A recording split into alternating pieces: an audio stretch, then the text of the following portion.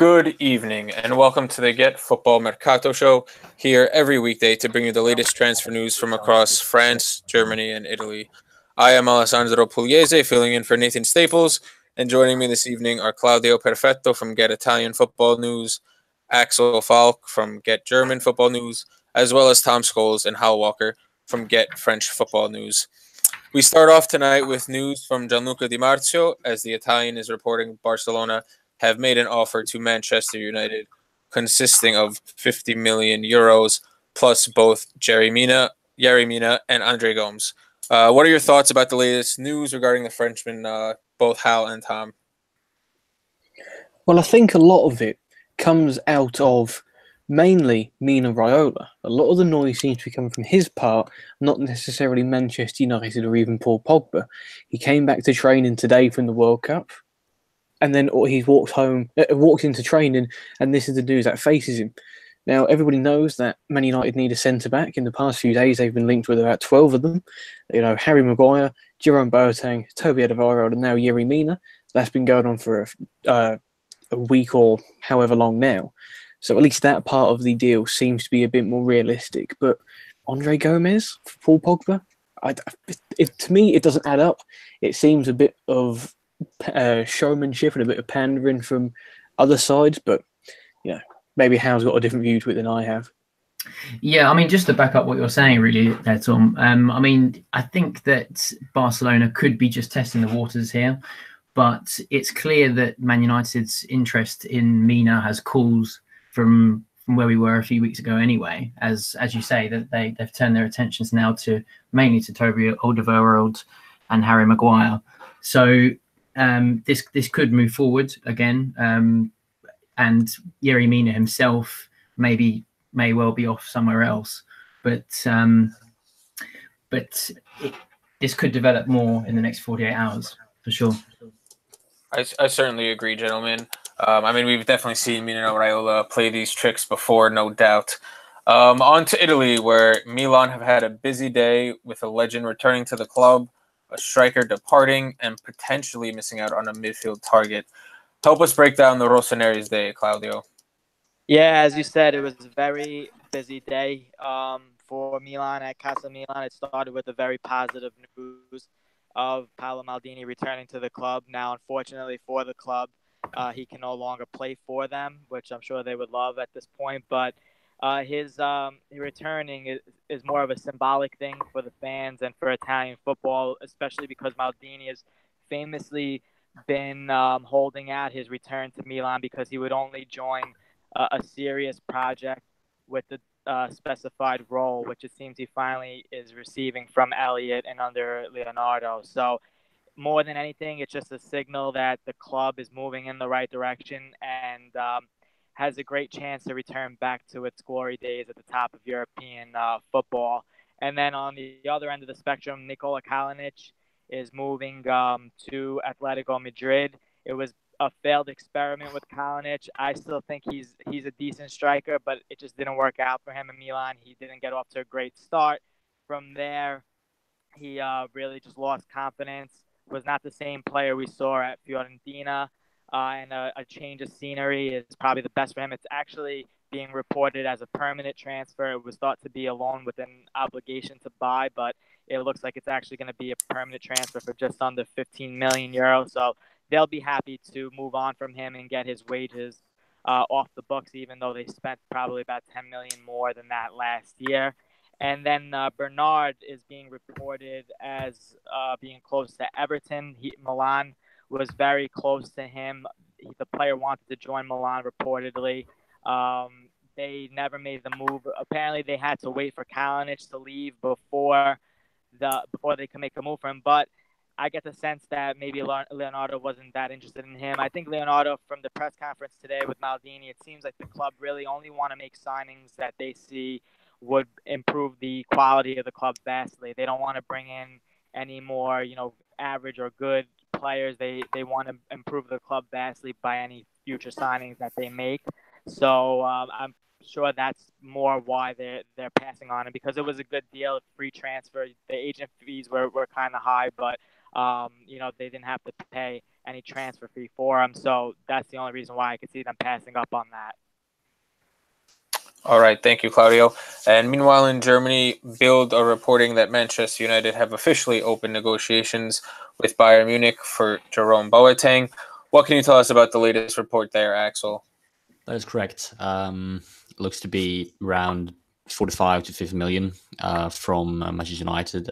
It looks like Jose Mourinho has told the owners at Manchester United that he wants Jerome Boateng and that they know it, and therefore they have, according to Christian Falk at Sportbild, who's very, very close to the top at Bayern Munich, have started negotiations with the Bavarian club about signing of Jerome Boateng, who has, of course, been a long-term target for them. It will probably be him or Yerry Mina. I think Yerry Maguire is also an option for them.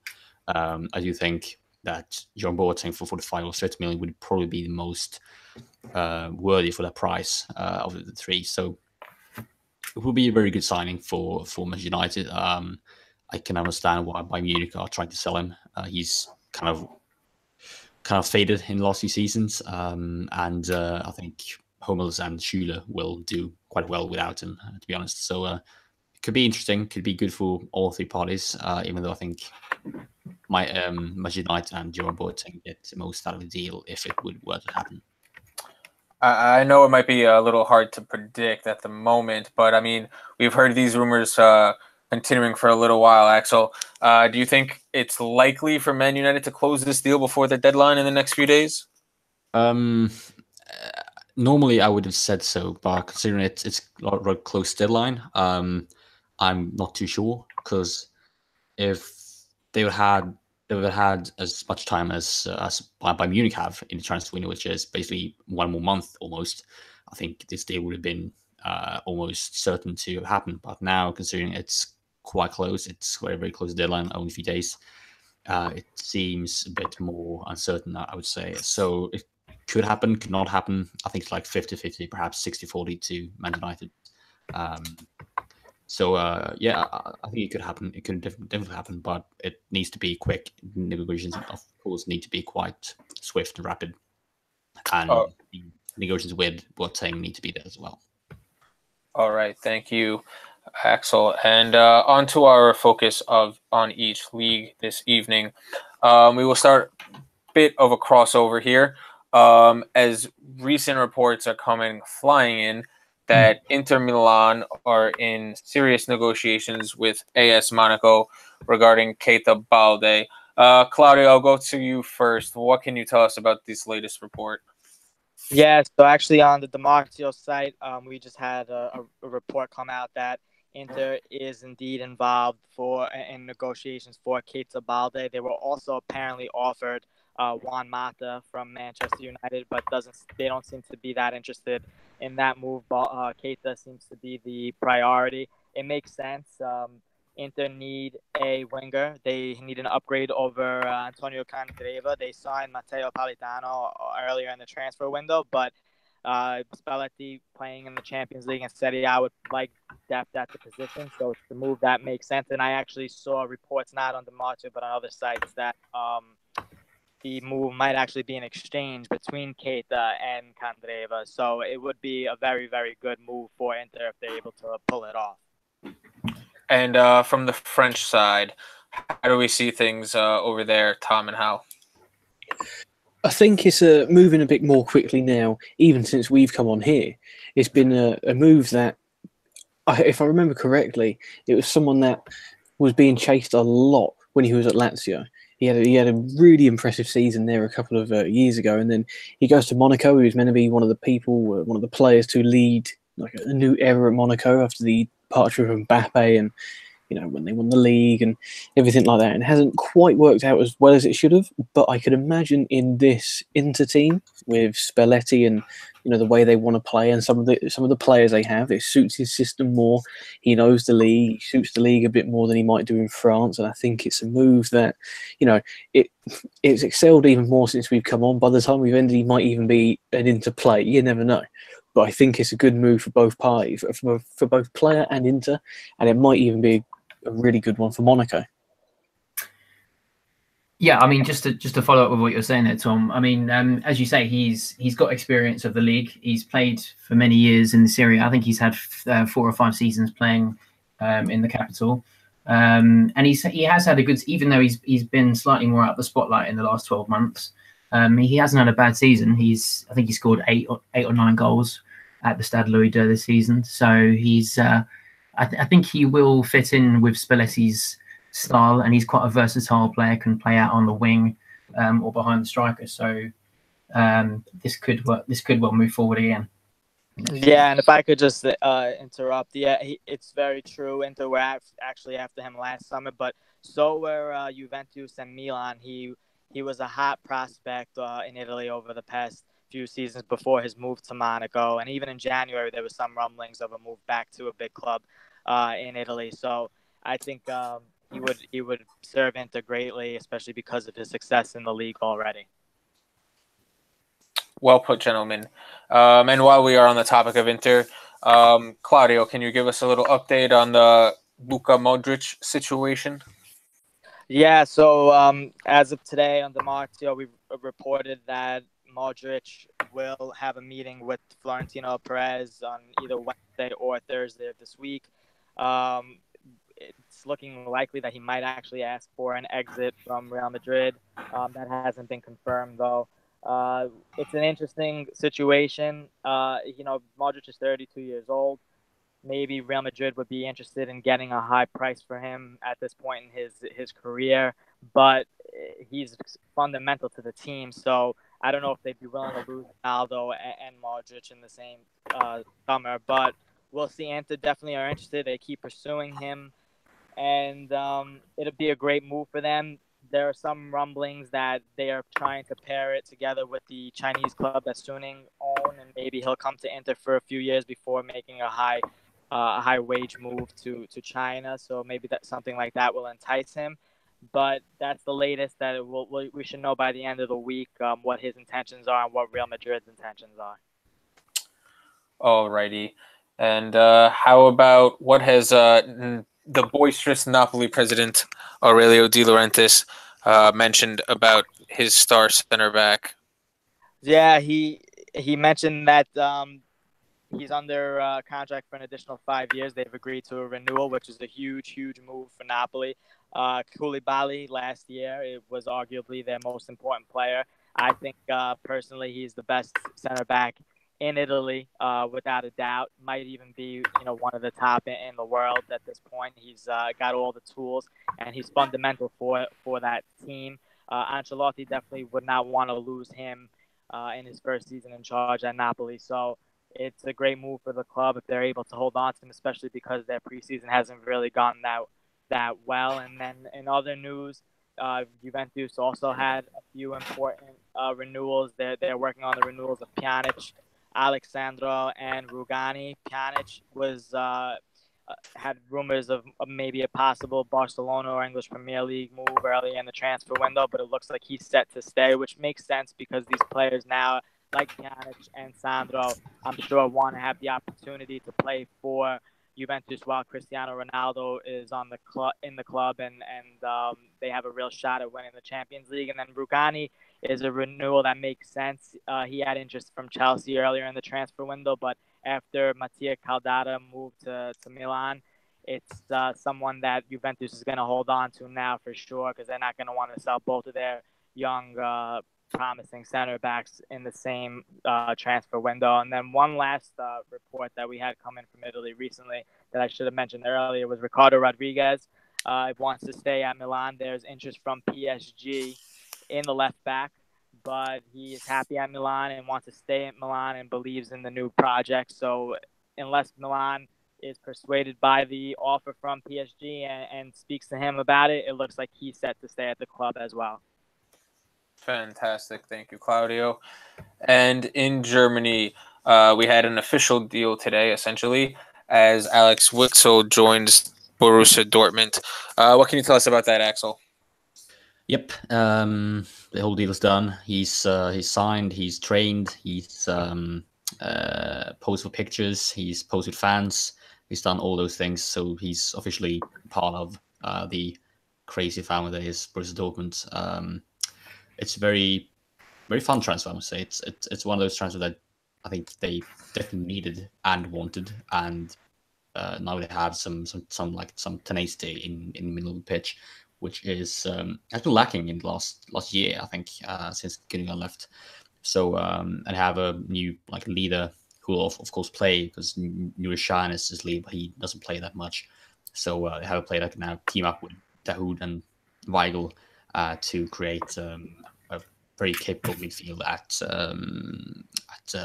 Westfalenstadion again, which is very, very good. Yeah, I'm a big fan of his transfer. I think it's perfect for them. It's exactly what they need. Lovely. And there are reports of Filip Kostic joining Wolfsburg this evening. What can you tell us about that? Yes, seems to be a deal about I think 8 million, it says, which is well, it's okay business. I mean, Wolfsburg haven't made themselves a name for making a great business in the last few years. This summer they've already signed Andre Hahn from Hamburg, and now they sign, of course, will perhaps sign Filip Kostic from the same club. I'm not too fond of signing players who've been benched by more or less benched by a relegated team like Hamburg. So I'm not too sure that this is a good signing for Wolfsburg, but they seem to be aiming for another year of mediocrity. So I know it might be lying with the goals. 8 million for Kostic, decent money. I think it's good money for Hamburg, and it's a good deal decent deal at least for Wolfsburg, who of course have lots of money to spend. Very well. And according to reports in Sweden, striker Isaac Kiese Thelin, I probably butchered that pronunciation. According to reports in Sweden, he may be headed to Bayer Leverkusen. What is the latest update on that? Well, very reliable journalists in Sweden have more or less confirmed it. Seems to be... It's quite strange deal for Bayer Leverkusen. It's a probably strange deal for Kiese Thelin as well, because of course Bayer Leverkusen have both Lucas Alario and Kevin Folland as strikers. So I can't imagine a world where Kiese Thelin, who scored lots of goals in Belgium last season, and of course played with Sweden at World Cup, will actually get playing time in North Rhine-Westphalia. But you never know. He could be a good squad player. He's, of course, a very tall striker, very good in the box, a target player.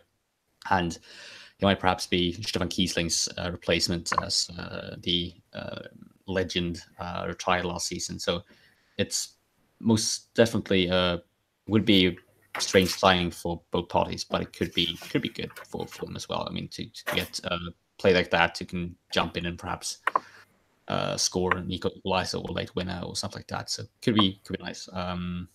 Transfer fee is still unspecified, but it's probably good money for all parties. If that were to go through, do you think there could be any departures on the front line? Not really. As I said, Stefan Kiesling retired last season, and that's probably why they decided to sign Kiese Thelin, because they need another tall striker who can jump in and perhaps, bring us some points in rough moments. I think that's probably the main goal with it. I can't see Leverkusen, a club on the clear up, selling any of the attacking players in order to sign Isaac Kiese Thelin, or the other way around. So it should just be basically a clear replacement for Stefan Kiesling. All right. And finally, there are reports of Aaron Martin joining Mainz from Espanyol. What is the update regarding that? That's a done deal, actually. It was a loan deal. It's a loan deal with an obligation to buy, it seems. The loan deal itself costs 3 million for Mainz. And they have an obligation to buy if Aaron Martin plays more than 10 games, and then it will cost 6 million, it says. So it's a very good transfer. I think it's very good money for a very, very good left back, I think. So very good business for Mainz, who have made some amazing business in the last few years with, of course, signing Gimmerman and now they signed, of course, Jean-Philippe Mateta from Le Havre. So it's a club known for doing some good business and then developing the players and then selling them very expensively. So I think this is let's say, very Mainz signing, possibly even like quintessential Mainz, and it could be very, very good for them.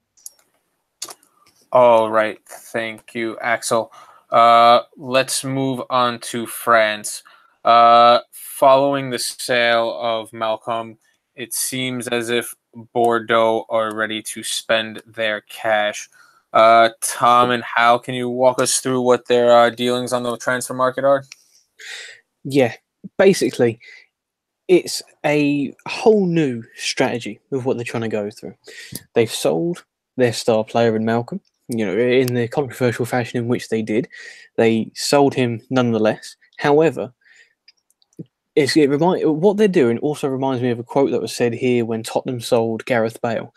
They sold Elvis and they're buying the Beatles. Now, I wouldn't exactly express it the same way as this, but when they're signing players like Mikel Agu from FC Porto, according to French Football, Naïm Sliti, who was very impressive for Dijon in the second half of the season, who will improve the team in terms of goal scoring, and also the Fluminense forward, Pedro, and they're very optimistic that this deal can go through.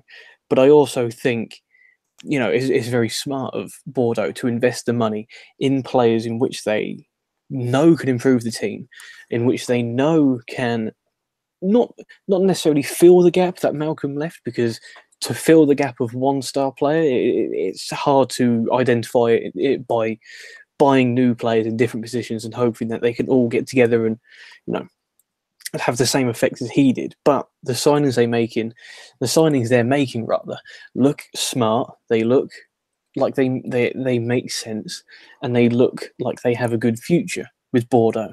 And I think in the past season or so, there's been a bit of confusion around Bordeaux. Sometimes they've made decisions that have confused people and left people scratching their heads. But in this sense, they've sold their star player, which was always going to happen. But they're not just keeping the money, they're investing it in areas in which they need assistance in. They've lost a goal threat in Malcolm, so they're bringing one in from a rival in Dijon and Sliti. He was very impressive, and his goal return was quite impressive towards the back end of last season. So players like him and Pedro from Fluminense, I confess that I'm not exactly a Brazilian football connoisseur, but when you're paying 13.5 million for a player, you expect them to be worthy of the price tag, and you expect them to deliver when it matters. So it seems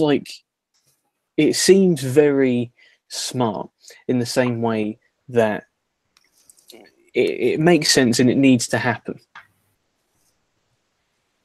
And what are your thoughts on Bordeaux's deep moves and dealings on the market, Hal? Well, it's come after a lot of direct frustration borne out in the media from Gus Poyet. There's been a lot of, they haven't really signed anyone at all this summer, and Poyet's been crying out to the heavens for some movement. And it seems that Malcolm's sale has set the wheels in motion as such. So they are going out to boost their goal threat.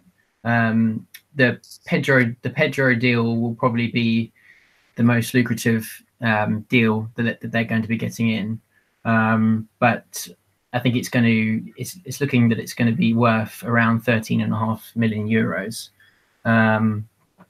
So this is a player, from what I understand, other clubs in Europe have been chasing as well, including Seville, Lyon, and Dortmund. But Bordeaux hope that they've got a good pre-existing relationship with Fluminense, so that they're hoping that that's going to swing the deal in their favour. And a big story tonight. Although he has been linked to Liverpool all summer long, it seems as if Chelsea have made a new approach for Nabil Fekir. What can you guys tell us about that update? Yeah, so I'll go ahead with this. So this is a story that's moved quite quickly within the last 12 hours, really.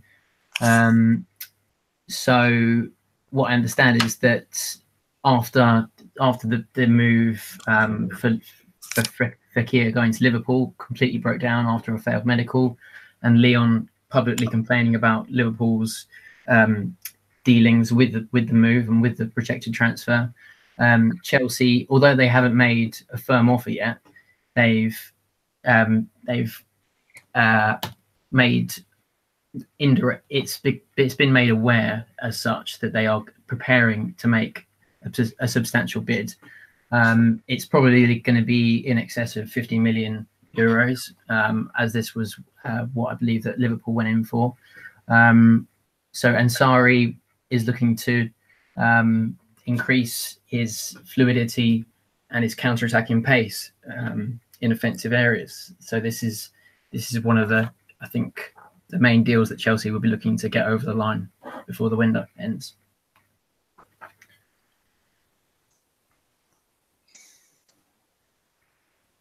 Go ahead, Hal. Any thoughts? Well, I mean, it's unlikely yet to be made certain that if this is if they're going to get this one over the line. It's been one of the longest running transfer sagas of the summer. So whether Chelsea can nip in and do this within a matter of 48, 72 hours after Liverpool took 3 to 4 weeks to get this deal done, this could be one of the deals of the last few days of the window. I'd also say as well, before we move on, and just read out a quote here from Fekir when he was speaking to Lyon's official club television station. He says, "As you can see, I am in Lyon. I'm very happy here, but the transfer window is still long and everything goes very quickly in football. We don't know what will happen in the future, but I am very happy at Lyon." So, as football quotes go, when it comes to transfers, that is about standard as standard gets. But I think from Chelsea's point of view, as Hal touched on there, Sarri is used to having a front three that is quite fluid and can move about and play in almost any position. He's got that in Eden Hazard, provided he stays, and all signs show that he is looking likely to stay at Stamford Bridge. But Fekir in that front three alongside, they've been linked with Anthony Martial, which would be another good signing for them. But also, I think what's flown under the radar a little bit when it comes to this is it could be seen by Chelsea as a bit of a power play over Liverpool. Liverpool in the past 2 seasons have kind of stolen the headlines and stolen the thunder from almost every team in England because of Mo Salah and their fluidity in their front three and the spending they've had. So I think Chelsea would view it as almost, yes, you may have Champions League football, but we've got the one guy you wanted this summer. So I think on a playing level, yes, it would improve them because obviously Fekir is a wonderful player and he would fit perfectly into a Maurizio Sarri side.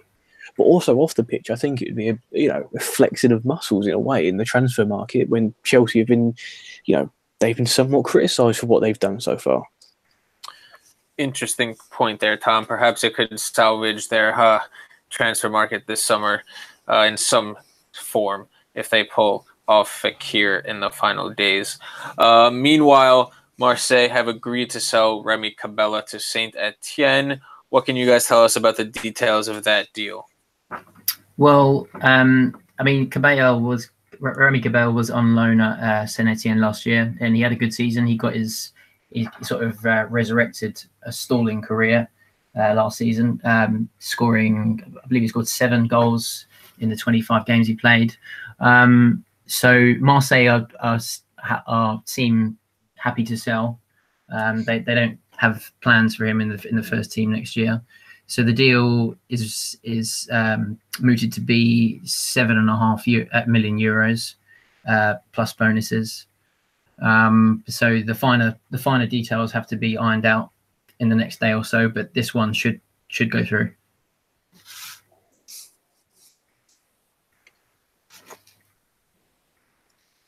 Tom, do you think it would be a good move for Cabella to Excuse me. Yeah, of course. It would be a move that would, as you mentioned there, he was on loan towards the second half of the season, and he, for the majority of the season rather, but he stood out as one of their talisman towards the second half of the season, and stood out in a way that I think he has the talent to.